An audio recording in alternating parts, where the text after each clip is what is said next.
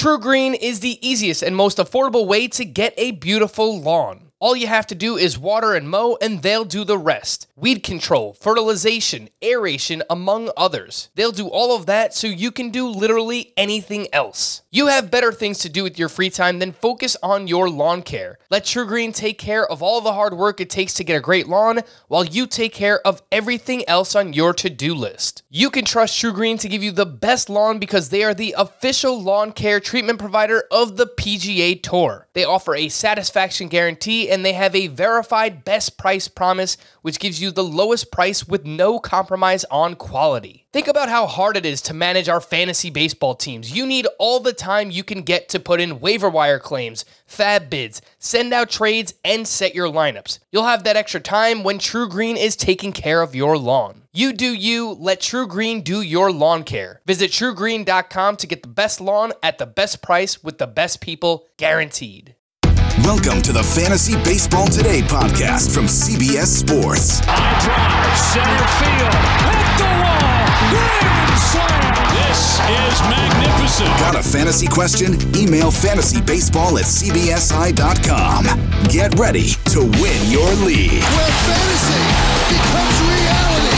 Now here's Frank, Scott, Chris, and Adam. Happy Monday, everybody. We are now just 10 days out from opening day. Welcome to Fantasy Baseball Today, July 13th. Frank Stanfield alongside Scott White and Chris Towers. How was the weekend, fellas? It was solid. It was fun. Same as always, Frank. Answer's going to be the same every weekend. I'm just waiting for one of these days where you guys are just going to tell me something crazy happened. Scott, you went to a virtual wedding. That's kind of crazy. Not really. Yeah, it was crazy. It was kind of awkward. You know, I've done quite a few of these Zoom chats with people I know, such as you guys, but also people, you know, in my personal life, and they've been fine. But this, you know, at least 3/4 of them are complete strangers, and you could tell a lot of them had never used Zoom before in their life. So, you know, there was a lot of there was a learning curve there. Yeah, it was interesting. I'm glad, I'm glad they still found a way to have their wedding during this, but probably not the way they imagined it. Chris, no virtual weddings this weekend, huh? No virtual weddings. Biggest, I guess if I had any big news this weekend, it's just the puppy seems to have had a breakthrough. He's been so well behaved over the last 2 days, 3 days really at this point, ever since Saturday. Something seemed to click on Saturday, and he's been such a good boy, and I'm very proud of him. I do enjoy when we get the Towers household pet updates. That seems to be, we haven't seen David Bowie in a while. No, she hasn't been coming into the office with me lately. She's been liking to stay under the bed. So, yeah, that's fine. That's her choice. Yeah, she doesn't, the dog and the cats, they're still not. Yeah. All right. Still not on speaking terms yet. Well, one day we'll get there. Guys, today on the show, we have a lot of news to go over. Oh my gosh. Yeah. There was so much that happened this weekend. We'll jump right into that. We had a 12-team Roto auction on Friday, so we're going to recap that, and then we will answer some of your questions. fantasybaseball@cbsi.com. Some of these news and notes from the weekend. Let's just jump right in. The Houston Astros, this was earlier today. They placed Yordan Alvarez and Jose Urquidy on the 10-day IL, and Dusty Baker said they were dealing with, quote, a condition that prevents them from reporting to the field. So they legally cannot say whether or not it was a positive COVID test, but it kind of sounds like either one of them tested positive or both, or they have had contact with somebody. Scott, are you moving Yordan Alvarez or Jose Urquidy down yet? So we're 10 days out from opening day? 10 days, something like that, a little over a week and a half. I don't know. This has been something that's going on a while for both of them. They haven't reported yet. I think at this point with Urquidy, it's fair to assume he's not going to be ready to start, even if he's activated from the IL. So that's easier to do than maybe Alvarez. You know, we've seen very quick turnarounds on some of these IL stints where they're activated 2 days later. So I'm a little reluctant to make a big move there yet, but I think by this weekend, I'm expecting this will be the biggest draft weekend upcoming, the last weekend before the season starts. And so, probably going to spend some time Friday, anybody who's still, we don't have a timetable or any inkling when they're going to return, I'll probably be making some moves then. Chris, does this mean Kyle Tucker is back in the lineup? It's a roller coaster with Kyle Tucker because every time we talk about him, it's Dusty Baker saying Josh Reddick is going to start, and now it seems like if Yordan Alvarez is not ready to go, then Kyle Tucker could be back in the lineup. And for what it's worth, Roster Resource has Austin Pruitt and Framber Valdez in the Astros rotation, not Josh James. Yeah, that's weird. But at this point, that's still a lot of guesswork going into that. Josh James has reported, right? He was delayed at first. He was delayed for personal reasons too. It wasn't anything COVID-19 related. Yeah, I mean, look, it definitely makes the back end of the Astros rotation look a little worse, and it definitely creates, a scenario where some of those late round targets that we liked, Urquidy and James primarily among them, it makes it a lot less likely that they're going to be in the rotation at the start of the season. And given that it's the Astros, and given that they've shown a willingness to not force guys into the lineup if they don't have to, it's entirely possible that they just never really get the chance, and they just view James especially as a bullpen weapon. As far as Kyle Tucker, I think this absolutely helps him. He's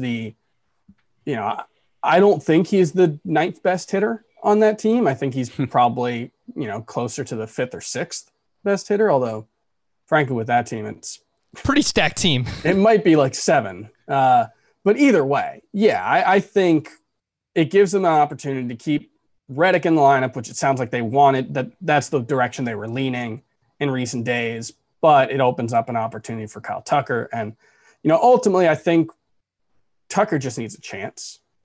And even if Yordan Alvarez does return to the team, early in the season, if he does miss the start of the regular season, I just think it's a great opportunity for Kyle Tucker to prove, that he has the chops, and they've worked him out of first base. They can play him at DH. They can play him in the outfield. There's a lot to like about him once he gets the chance. And so hopefully that's what this is. I looked up Josh James. He hasn't reported yet. They're expecting him back within the next couple days. Okay. But yeah, I think it's like he hadn't officially won the 5th spot, and yeah, I think it'll be harder for him to now. I've actually I haven't made a big move with him in my rankings, but certainly mentally I think about it as we're when we did this auction on Friday, and I wasn't willing to go the extra dollar for Josh James like I would have been in the past. A name we have to bring up here. Maybe this opens up an opportunity for Forrest Whitley. Astros top pitching prospect. They've been talking him up in summer camp. Struggled last year in the minors, had a suspension, I think, the year before, so hasn't quite developed the way we had hoped, but still widely viewed as one of the best pitching prospects in baseball. Maybe this is an opportunity for him. 2 more players are opting out. White Sox prospects, speaking of prospects, Michael Kopech and then Buster Posey, who, of course, is the Giants' veteran catcher. Kind of caught some people by surprise there. But, it kind of begs the question here, Scott, about Joey Bart. I don't know that it's going to happen because they've come out and already said that he needs more development. But, of course, he is also a top prospect. Last year hit .278 with 16 home runs and an .824 OPS. Are you expecting this to be Joey Bart's job, or do you think we'll see him at some point this season? What are you thinking with Joey Bart? I think there's a decent chance we see him at some point. They have nobody else. Every catcher is a non-roster invitee. I think it's Rob Brantley is now the starter. Yeah. It's a bad situation. So we already know that a player stays down a week, the team can then call him up and get an extra year of service time that way. So it's possible they're just using the development as, code for that. It's possible, if they're terrible right out of the gate, they don't even bother. But that they're a team, the Giants, where there seems to be a little buzz about them maybe being able to sneak their way in a 60-game season, even though, to me, it looks like they're one of the 7 teams with no chance. But they don't seem to be being treated that way by the national media. So, if they get off to a hot start, then I think there is a good chance Bart is up. And, I don't know that it would be an automatic pickup in a one catcher league, but certainly he has the kind of upside to make a splash and enter the equation there. Obviously not the best park for it, but yeah, definitely a situation to keep an eye on. Yeah. Joey Bart went for $2 in this auction that we're going to talk about that we did on Friday. So the news kind of broke, and then I think it was you who threw him out there, Scott. I think you nominated Joey Bart, and then he went for $2. So more than your typical $1 catcher there in a 2-catcher league. But and 2-catcher league, like you said, and I threw him out very early, where people tend to spend more on anybody you throw out there early just because there's so much money and they're used to bidding each other up. And only one guy jumped in. So that tells you among the industry, enthusiasm is low, even with this Posey opt-out. With the White Sox, no Michael Kopech means that Gio Gonzalez should be safe in the rotation, as well as Dylan Cease and Ronaldo Lopez to round out their rotation. Speaking of the White Sox, Yoan Moncada was placed on the 10-day IL for an undisclosed reason. His status for opening day is, quote, uncertain. So, Chris, someone that you and I were excited about, Yoan Moncada, seems like he could have a delayed start to the season. Yeah, and that could be the kind of thing that maybe opens up an opportunity for Nick Madrigal on the opening day roster. I'm not sure exactly if Nick Madrigal has the arm to play third base. That I don't know. He can play second, though, and they can slide Leori Garcia over to third. Has he played third base much? That's the only question I have. I mean, you figure a guy who can handle second base should be able to handle third base, but you never know. That was the move Yoan Moncada made. Aroldis Chapman tested positive for COVID-19 and is actually displaying mild symptoms over the weekend. So Zach Britton will close in the meantime. This is another one, Scott. Have you done anything in the rankings yet regarding Aroldis Chapman? I haven't yet, but I need to. And I need to move Britton up, obviously, especially... I mean, testing positive this close to the start of things and having symptoms, I think it's reasonable to assume he's going to miss a couple weeks of the season at least, and potentially more. And like the Yankees actually made a point to say who was going to replace him, which was refreshing. So you can go after Britton if you want to handcuff those two, or just if you need a cheap save source at the start of the season. And he's got value on his own. Zach Britton has standalone value. Aaron Judge did not participate in summer camp workouts on Saturday or Sunday after coming down with a stiff neck. There's always something with this guy. I don't think that it's related somehow to the rib, but it just seems like there is always something with Aaron Judge. Yeah, I don't think this is a big deal. It's supposed to be back Tuesday. Just a stiff neck. We shall see. Cleveland manager Terry Francona suggested Sunday that Francisco Lindor might bat third this season. Cesar Hernandez is a candidate to lead off, which would be tremendous for his value, especially in a points league. He would get the volume. He has good plate discipline typically, solid walk rates consistently for Cesar Hernandez. So yeah, we could see him near the top there. I would imagine some combination of Carlos Santana, Jose Ramirez, Lindor, 2, 3, 4. I think the person it hurts most is Oscar Mercado, who has mentioned could be dropped to 7th in the lineup. Yeah, that makes him a lot more interesting, I think, kind of by default. Hernandez, you mean? No, Mercado. Oh, okay. Makes Mercado less interesting. Less interesting. Okay. 7th, then, yeah. Okay. I was confused. No, Hernandez, yeah, I mean, look, there's the player he isn't terribly exciting. You're hoping for a 15 homer, 15 steal pace with a good average, but at the top of that lineup, all of a sudden, it could be like an Adam Eaton kind of situation. Yeah, you could be looking at a 90-plus run scored pace for Cesar Hernandez. It's something he has done before. Back in 2018, he had 91 runs scored, so something to monitor there, and obviously could help the RBI output for Francisco Lindor batting in the middle of the lineup. The Orioles apparently are interested in signing Yasiel Puig. They've made at least one offer per Mark Feinsand of MLB.com. Scott, you picked up Yasiel Puig in the reserve rounds of this Roto auction we're going to talk about. And look, Baltimore would be a fantastic place for him to land. Well, he'd play. Yeah, and it's a good venue.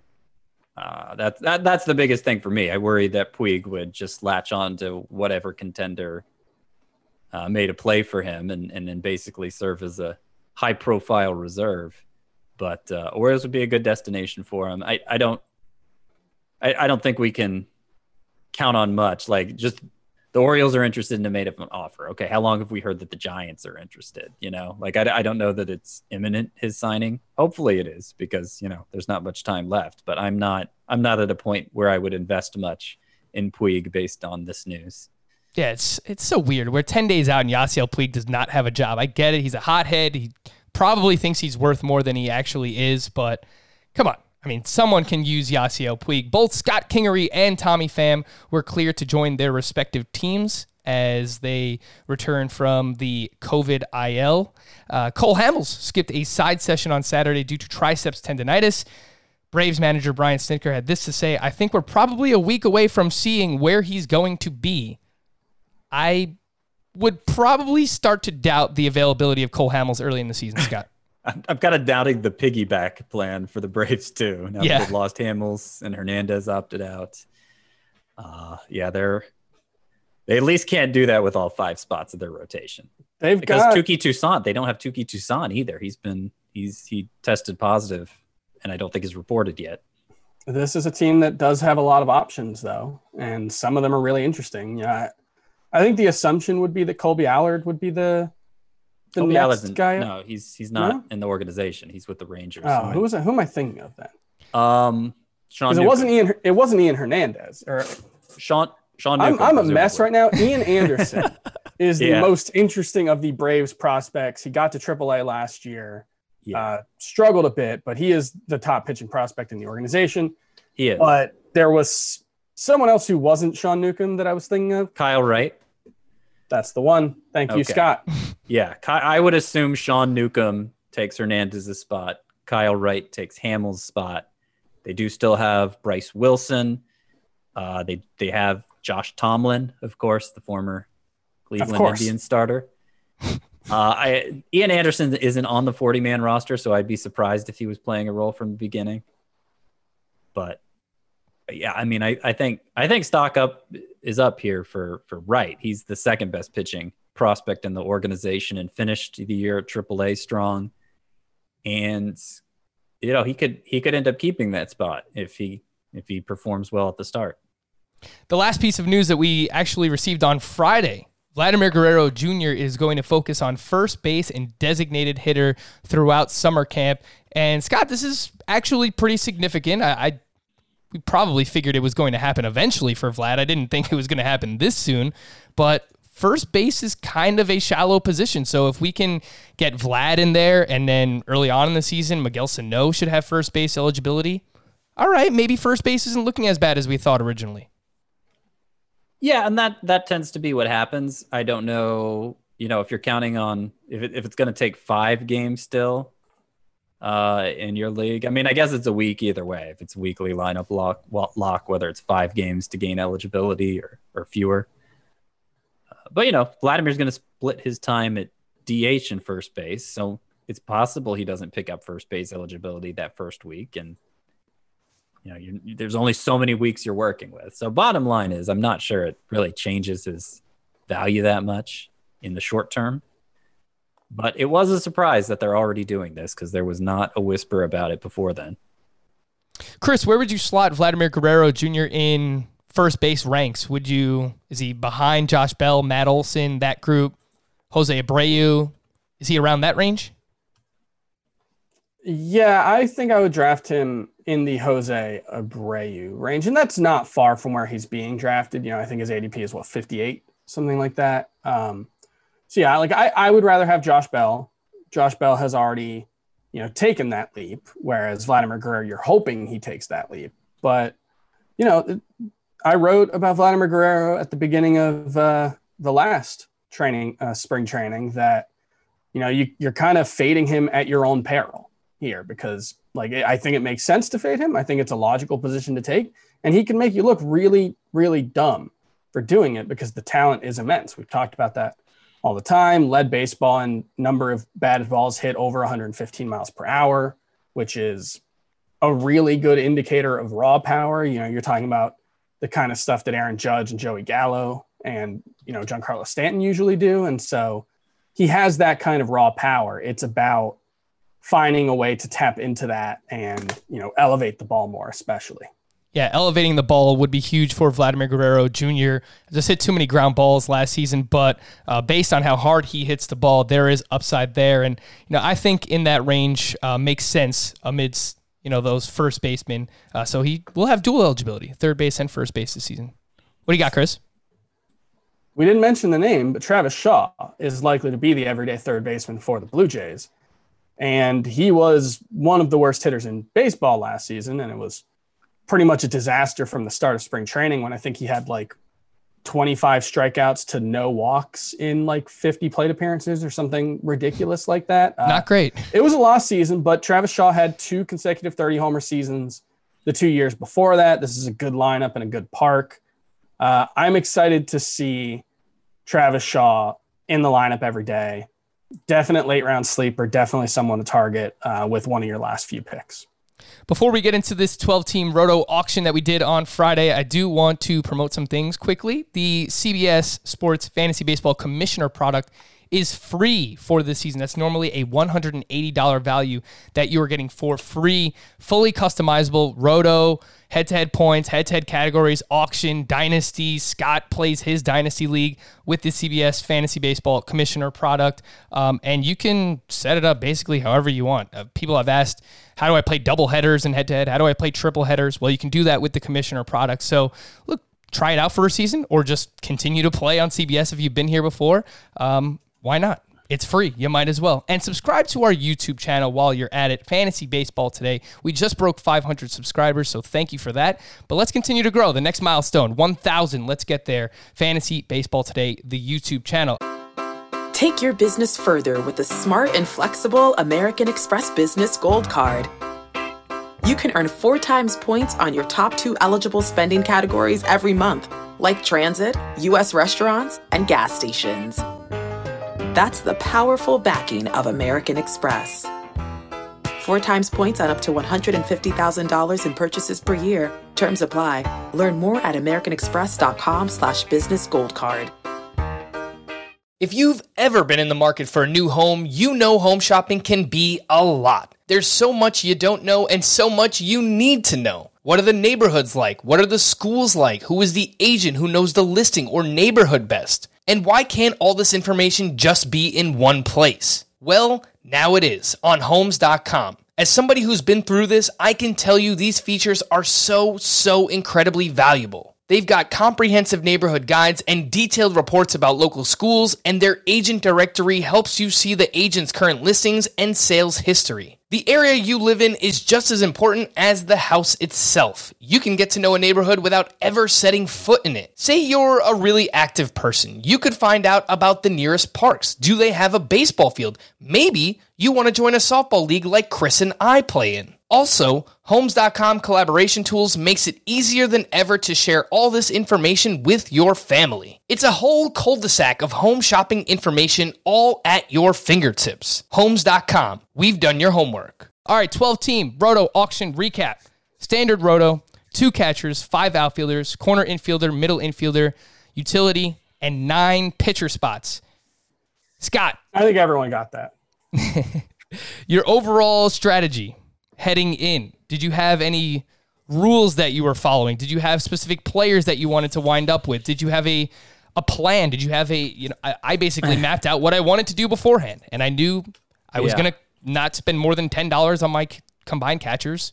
I was not going to spend more than $20 on 3 combined closers. So those were just things that I had in my mind. Did you have any set plans, rules, or strategy heading into this thing? Well, people who have listened to for a long time probably know I make out a budget beforehand that I can keep flexible, but I input a certain amount at each position that depending on the caliber of player I want at that position, and obviously make sure it adds up to 260. So of course I did that, but more specifically, I did do this a little differently than I normally do in auction.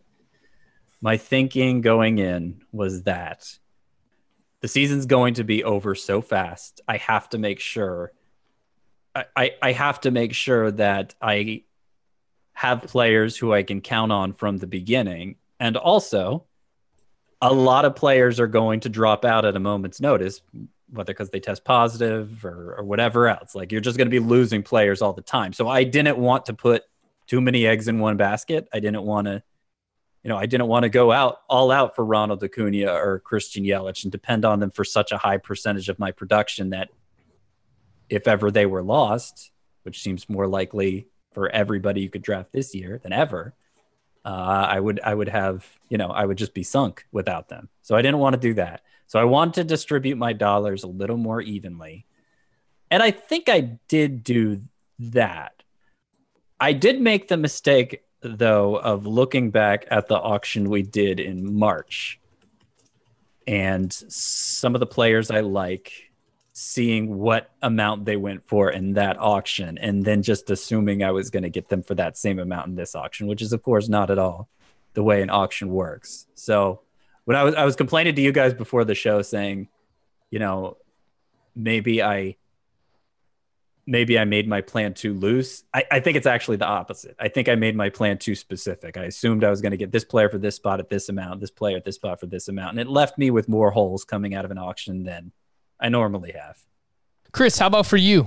Did you have a plan? Did you write down players you wanted, or do you just kind of price and force for guys that you think are going too cheap? What was the overall strategy heading into this?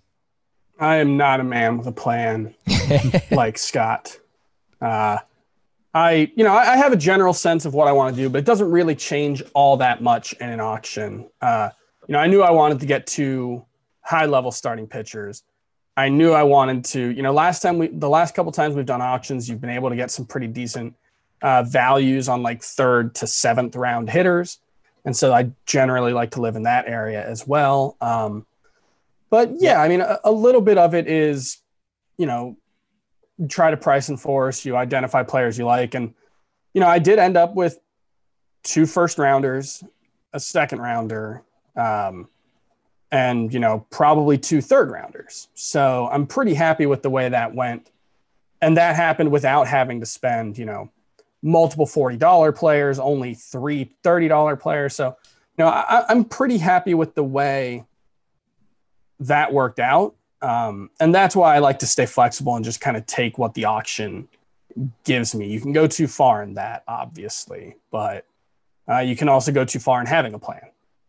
Yeah, Chris wound up with 6 players that were worth $20 or more. You got Mookie Betts for $42. You got Jose Ramirez for $32. You have Alex Bregman for $33. You got Mike Clevenger for $29. Patrick Corbin for $27. And then Ozzie Albies for $24. Scott had 6 players of $20 or more dollars. Francisco Lindor, who you got for $34. You got Shane Bieber for $30. You got Anthony Rendon for $28. Yordan Alvarez for $24. Ketel Marte for $23. Austin Meadows for $21. And if you just want to lower it down to $19, that threshold, you got Yu Darvish for $19. You did wind up with 4 of your top 30, Scott, starting pitchers. You got Bieber, Darvish, Berrios, Soroka. But as soon as you won Berrios, you wrote in the chat, "I instantly regret this." Why was that? Yeah. Berrios is somebody this is the first time I've gotten him in any league, I think. He's not a favorite of mine. He's not a big bat misser. He doesn't really stand out in anything. He's kind of just an accumulator. And that's, you have to make split-second decisions in an auction.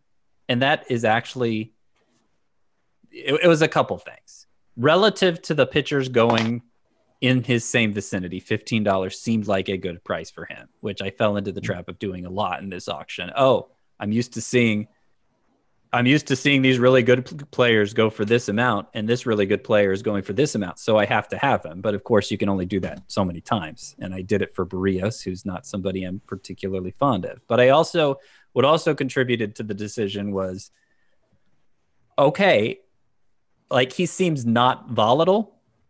And like that, I saw that as an asset because the season's so short. Like I didn't feel like Jose Berrios was the kind of pitcher I had to worry about having a 6 ERA in April.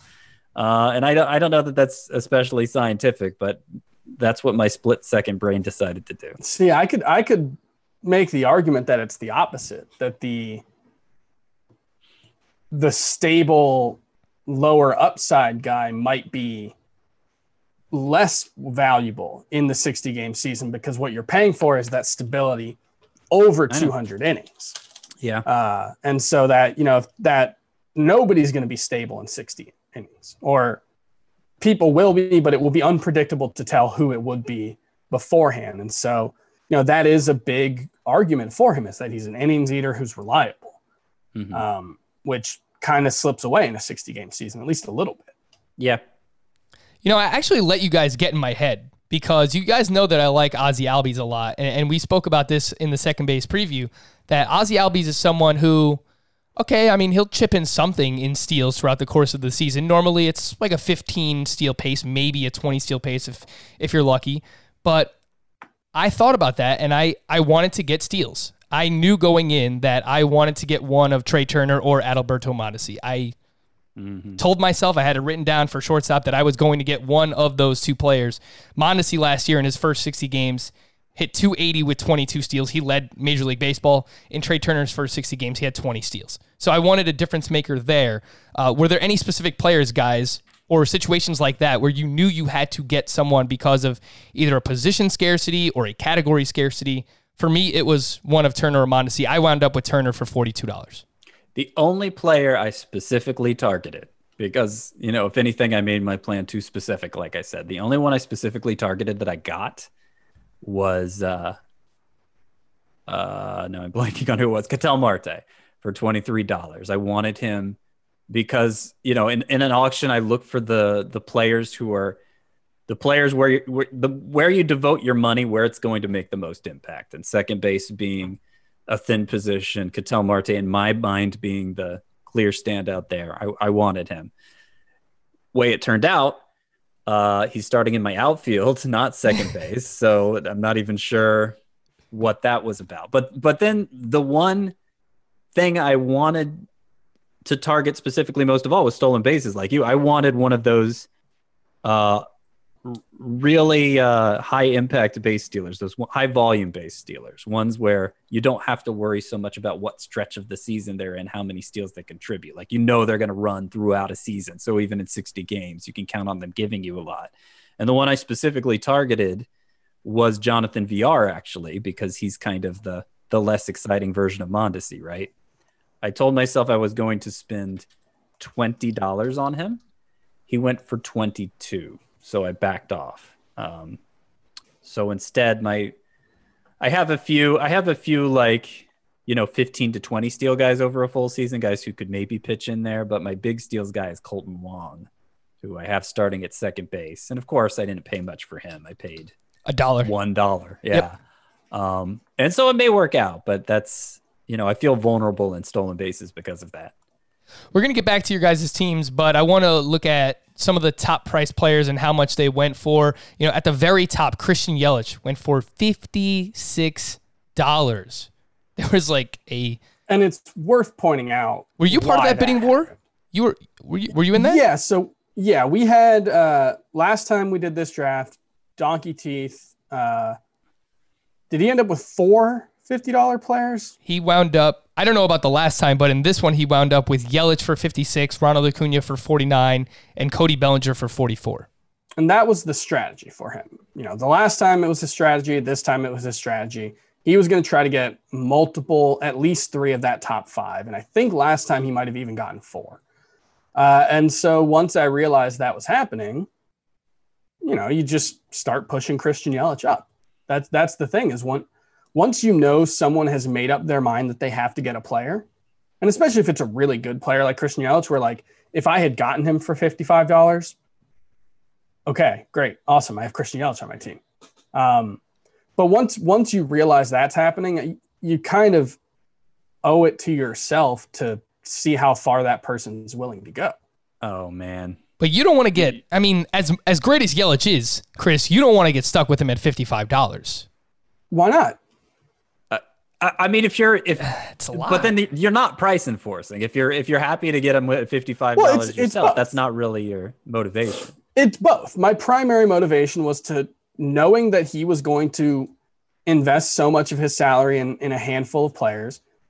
It's about taking away those opportunities to buy better players on the low end of his roster. But you didn't know that. I would also, you had a hunch. Based on the way he based on the way he did the auction. This is donkey teeth from Roto. Right. I don't know if we mentioned that. Based on the way he did the March auction, you had a hunch. And I think it was like I think I jumped in at like 48, 49. He immediately went and bid. I bid again. Once that happened, it was like, okay, well, we're going to see how long I can stretch this out. But you didn't want Yelich at 57, Chris. You stopped there.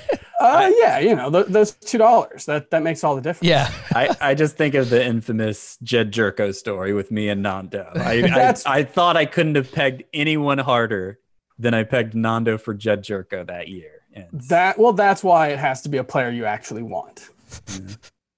I want to read off Donkey Teeth's team real quick, and you guys tell me what you think of it, because it's very stars and scrubsy. So, he did wind up with Acuna, Yelich, and Cody Bellinger. His catchers are Tucker Barnhart and Jacob Stallings. Second baseman, Brandon Lau.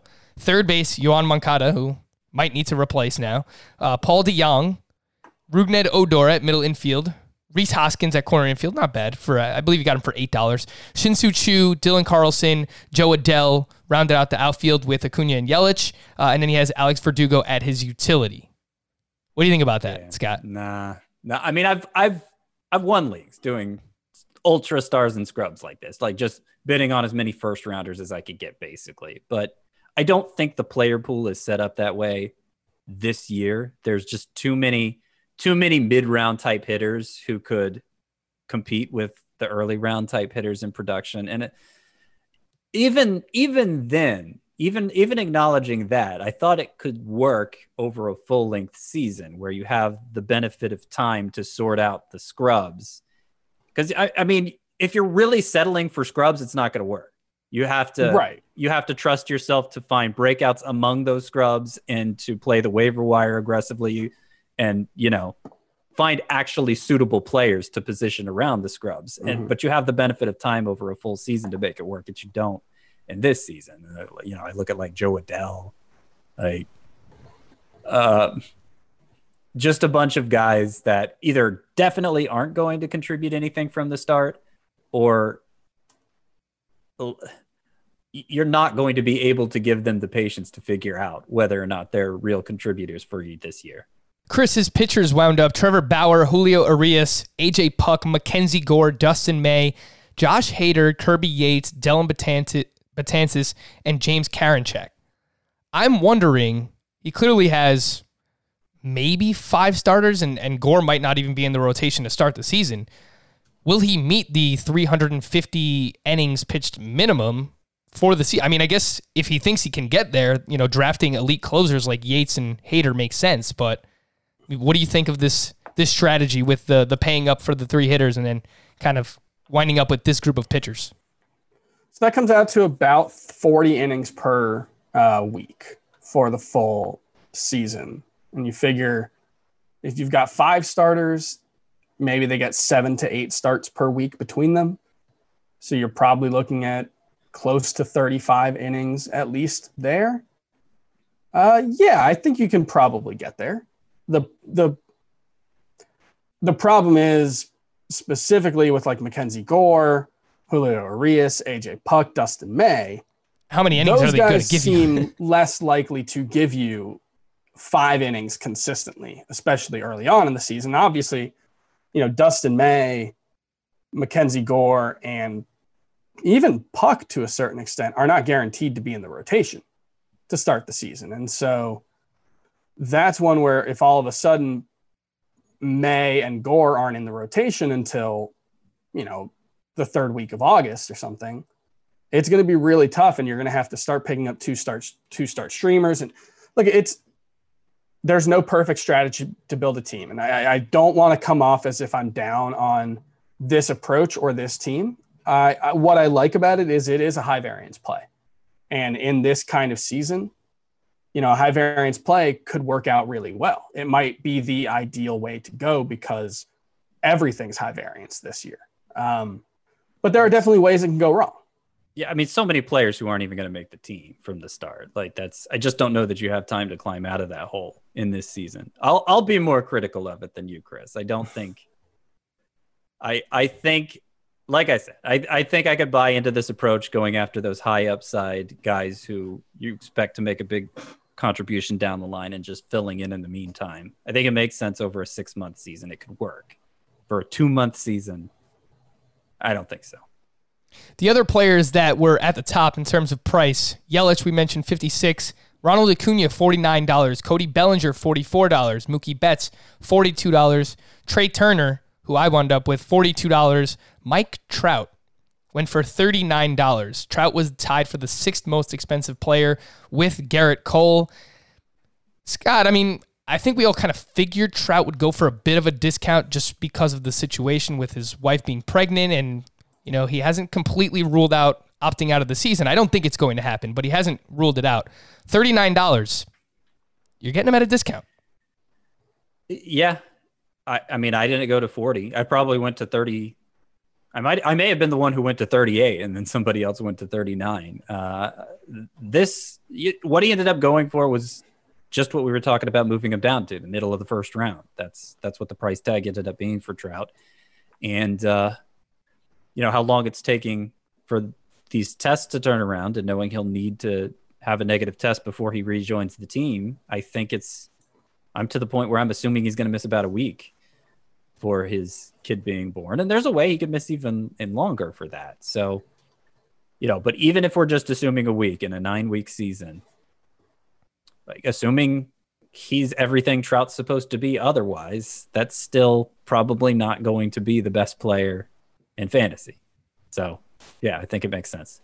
In terms of the other players that we saw kind of discounted for different reasons, more so for COVID reasons, we saw Freddie Freeman went for $27. Scott, you have him priced for $34 in a 12-team auction. So some value there, $7 potentially of value. Charlie Blackmon went for $20. Scott, you have him for $25. DJ LeMahieu went for $17. You have him for $20. Miguel Sano went for $8. You have him for $14. And Salvador Perez went for $6. You have him for $7. And Eduardo Rodriguez went for $5, where you have him for $8. So outside of Luzardo, who went for $11, and Scott Kingery, who went for $6, Scott, we did see these players get discounted because of COVID concerns, and nobody on this podcast wound up with any of these players. So I think that's notable that we were, I don't know if it was conscious, but we were avoiding them to some extent. Yeah. I don't know. It's probably just a coincidence that none of us ended up with them. I mean, it's obvious from what the final bids were that everybody was downgrading them. It's worth noting Joey Gallo and Tommy Pham weren't cleared yet. They've since been cleared and rejoined their teams, but Gallo didn't really go for a discount. Pham did go for a slight discount. Yeah. So it was, it was kind of random who got discounted and who didn't. Luzardo, especially, like considering he's a starting pitcher and will need time to build up. I'm surprised he didn't go for more of a discount. I think it's just the one name. Where as soon as he came up, I just I turned away from the computer. I didn't need to be involved in that one. I just, given the workload concerns we already had, given the fact that now he's sick and has to come back from that, or now he's tested positive and has to come back from that. It seemed like a situation where he might not be a full-time starter until, 4 weeks into the season. Kingery has rejoined the team too, but he hadn't at the point we did this and went for $6, which is about what I had him for. I think it makes sense on the lower end like that when you're looking for a player who's just a unique kind of player who fills a specific need at a specific price, and it's not that big of a price. He probably shouldn't be discounted that much because there's only so much he can be discounted. But like I thought it was totally appropriate in all those cases how much they were discounted, and obviously, I mean, I wasn't the one willing to go the extra dollar. Scott, let's take a closer look at your team. You got Christian Vasquez and Travis d'Arnaud as your two catchers for a combined $3. Edwin Encarnacion for $5. Colton Wong for $1. Anthony Rendon for $28.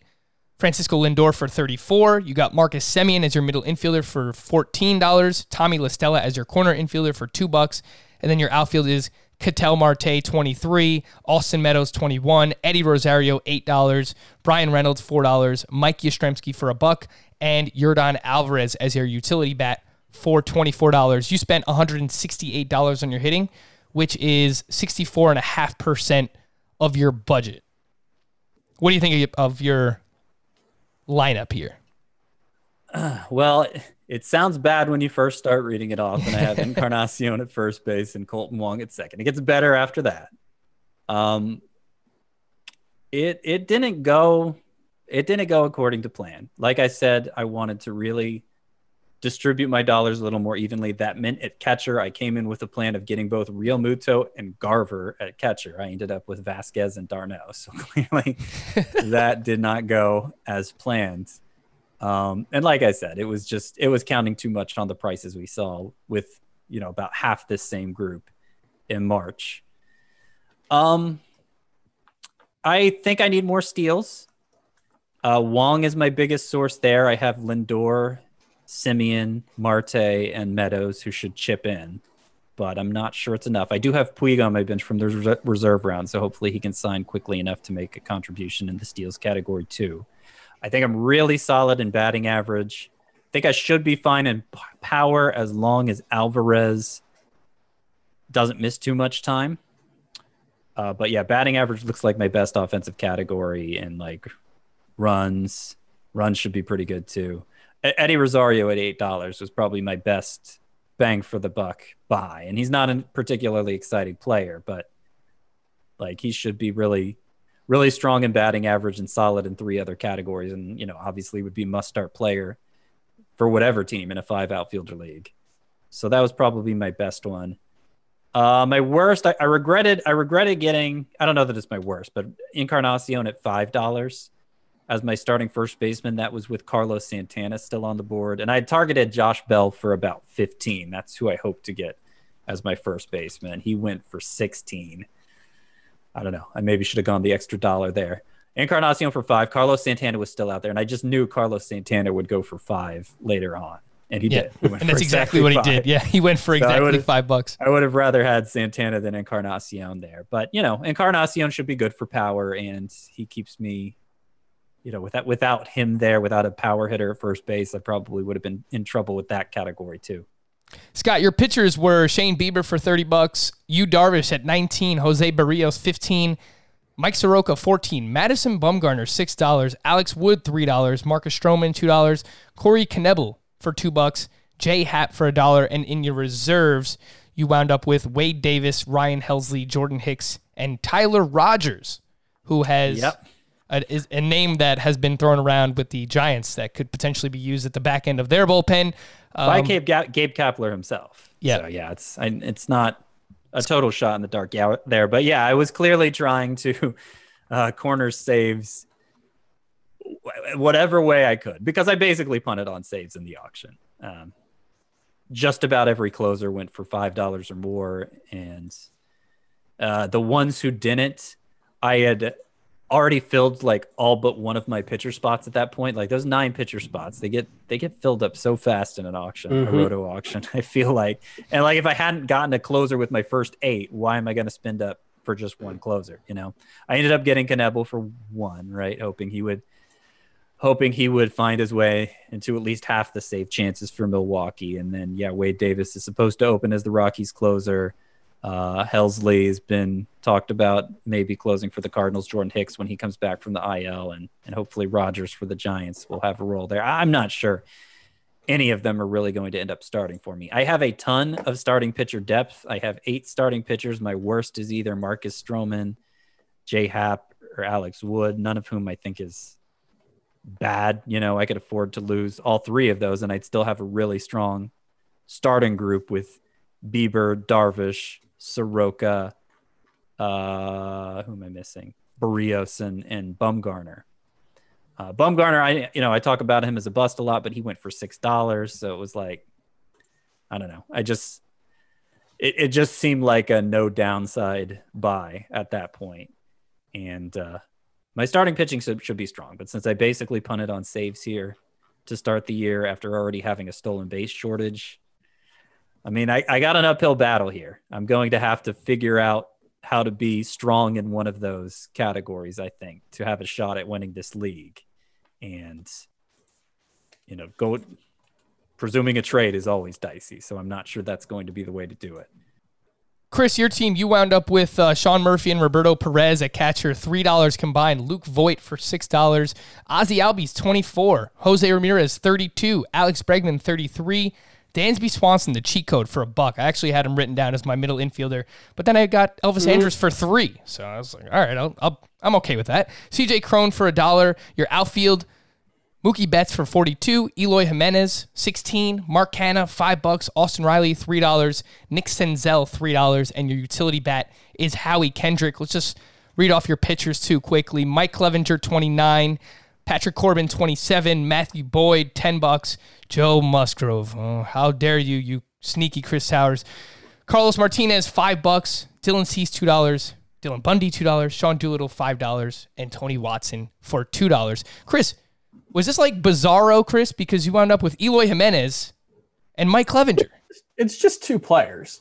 And look, Eloy is one that, looking at guys who went after him for similar prices, I would have preferred like Nick Castellanos. You put that in the notes. He went for $1 more. Well, yeah, he went 60 picks later also. And so, if Castellanos had been put up for auction at the 48 spot, I think is where Eloy went, he probably goes for 20. And I probably would have preferred him. But unfortunately, that's the thing about auction drafts. That's what makes them so tough, is you never know who's going to go later. There's always going to be discounts. You never know who those discounts are going to be or what position they're going to be at. I think part of it, maybe making the mistake of saying, well, Eloy Jimenez, that's a guy with upside. I'd like to have some exposure to him and making that my thought process, rather than doing what I normally do and what I think you should do in auctions, which is identify the likely production, divorce it from the name, and just pay for the production. And I think that's a situation where I probably didn't do that. Yeah, you bring up, a lot of pricing throughout the course of an auction is just when a player is thrown out, when a player is nominated. Yeah. And, Scott wound up with Eddie Rosario for $8. And we all kind of have Rosario ranked similarly. I mean, he's a little bit behind Eloy Jimenez, but not far off. Nick Castellanos went for $17. We have Eddie Rosario in a similar range, but Rosario went so much later in terms of the nomination process that there really was not a lot of money to go around at that point, and there was just not really much excitement for him in the bidding process. So that's how Scott wound out with him for $8. And those things are going to happen in auctions. It was a range where a bunch of players went for similar discounts like that. Rosario was $8. You had Whit Merrifield go for $15. I have him like $23 or something. Marcus Semien for $14. Jorge Soler for $13. Jeff McNeil $11. Wilson Contreras $10. Paul Goldschmidt $10. Tommy Pham $9. Yeah, you can dominate that mid-tier if you wait and you just have the money left.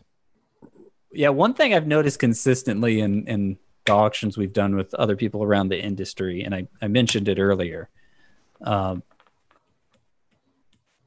like how early a play, anybody who's nominated early, like obviously the studs, because they're one of a kind. You're not going to be able to replace their production, so people tend to spend a little extra to get them.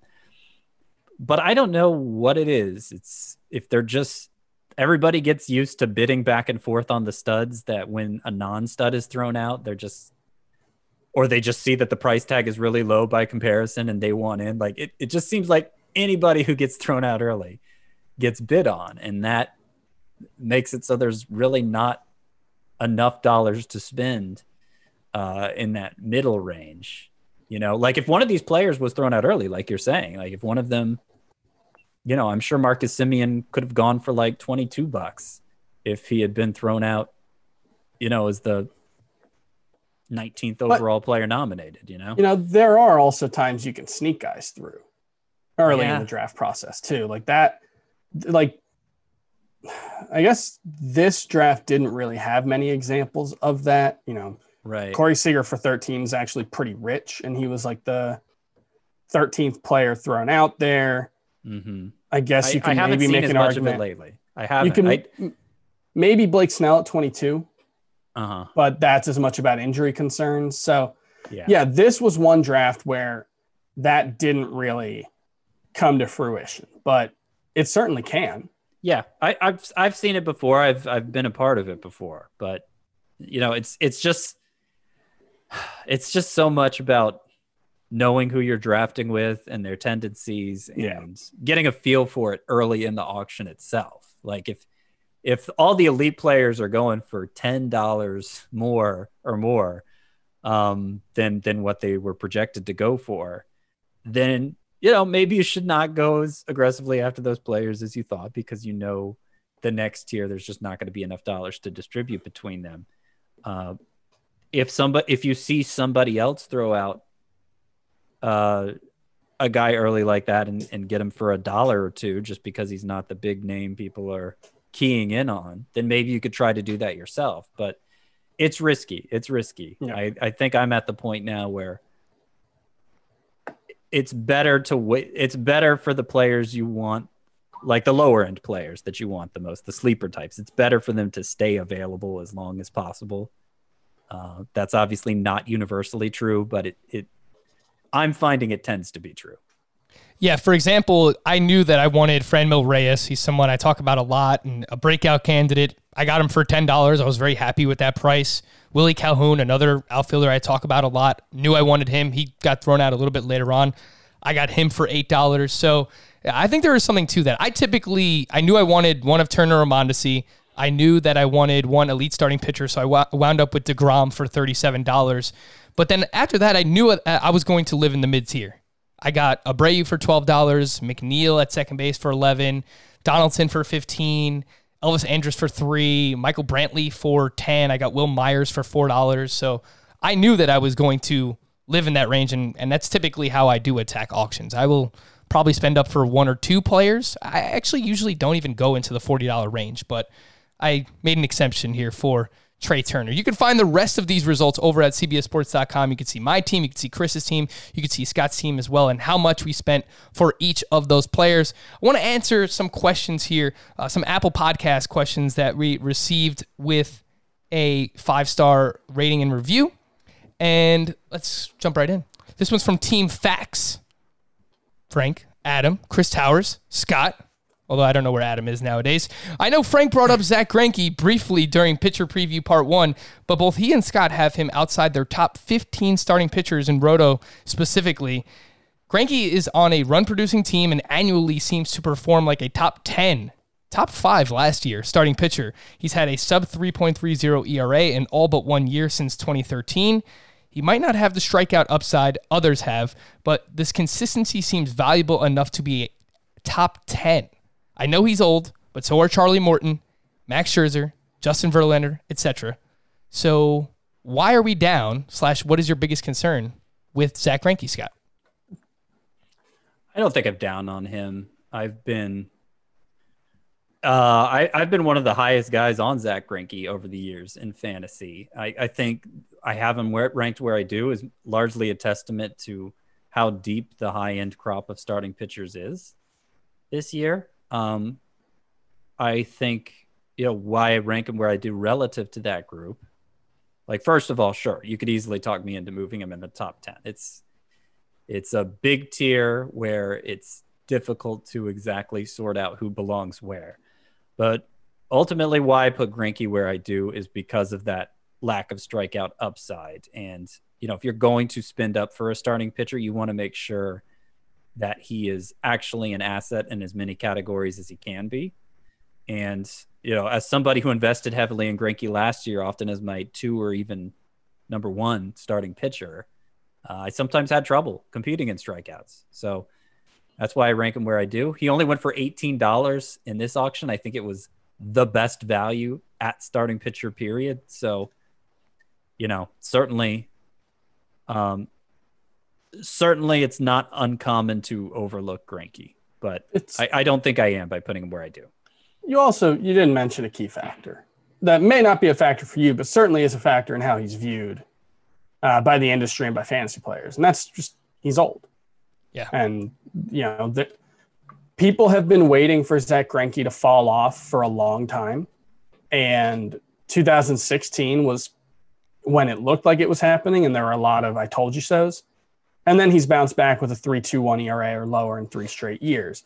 The peripherals never quite match with what he does, but he's always really good. And at some point, like, I don't know, he's going to fall off eventually.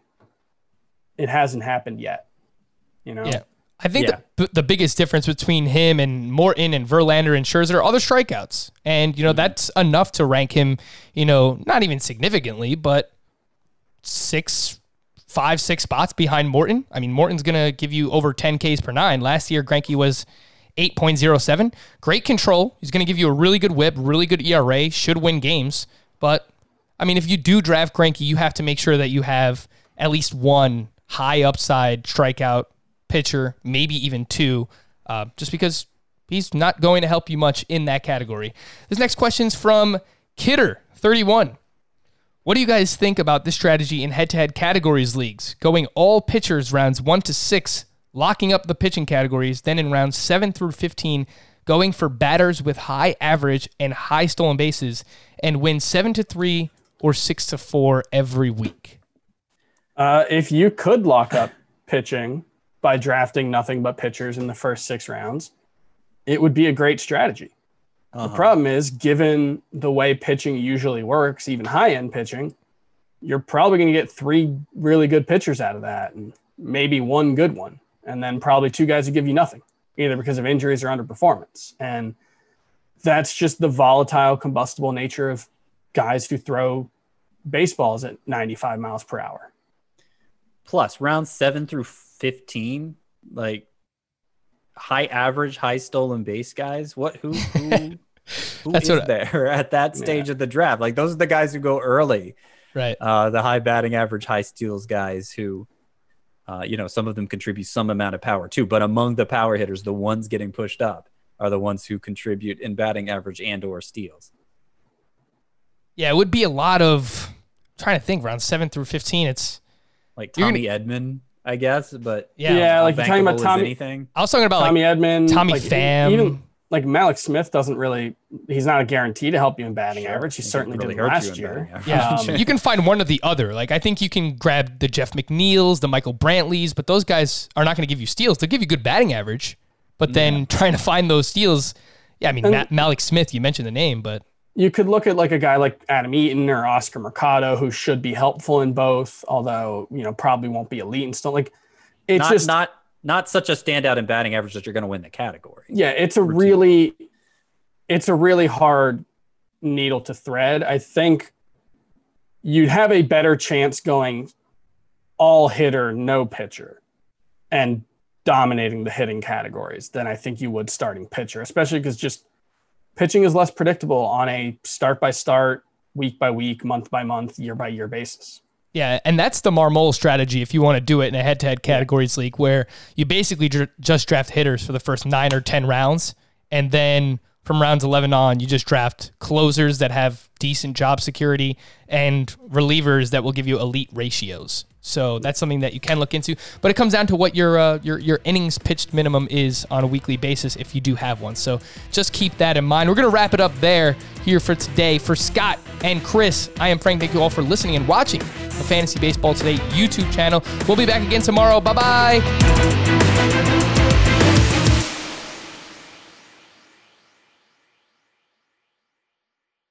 It was a very bright, shining light, Sarajevo, and they needed to kill that light. From producers Matt Damon and Ben Affleck, explore how art and music sustained hope during the siege of Sarajevo, thanks in part to humanitarians and the band U2. U2, they represent the personification of our resistance. The Hollywood Reporter hails Kiss the Future, moving and inspirational. Kiss the future! Viva Sarajevo! Kiss the Future, new documentary now streaming exclusively on Paramount+.